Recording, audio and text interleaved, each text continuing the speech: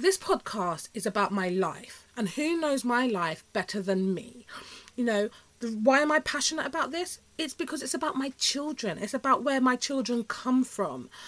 Of course I'm going to be passionate about this.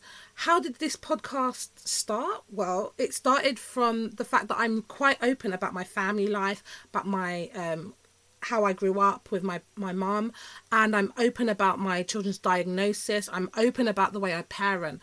You know, not everything is perfect. You know, there are some low lows and there are some high highs. But one of the things is I am honest when I talk to people. So when I go to these barbecues and parties and have a conversation, we end up in, like, me and some strangers end up in deep conversation. They always say, wow, that's so good. You should really have a podcast, or, you know, you should be doing a talk, or you should be a life coach.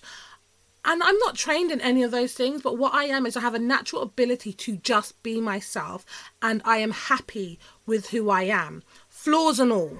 You know, I'm happy being me, and I think I exude that when I have conversations with people, and some people take away from that and use my knowledge, my experiences in their own life. So what makes my podcast different?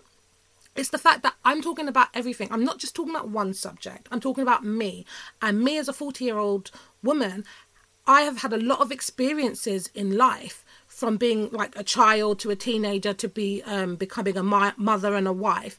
And even as a mother and a wife, trying to find myself. So there's so many different experiences. It's not just about parenting. It's not just about autism. It's not just about teen pregnancies. It's not just about being a teenager. It's just about life, and especially my life, which I think a lot of people can relate to. And here's the thing, I'm not offering a solution. I'm only giving suggestions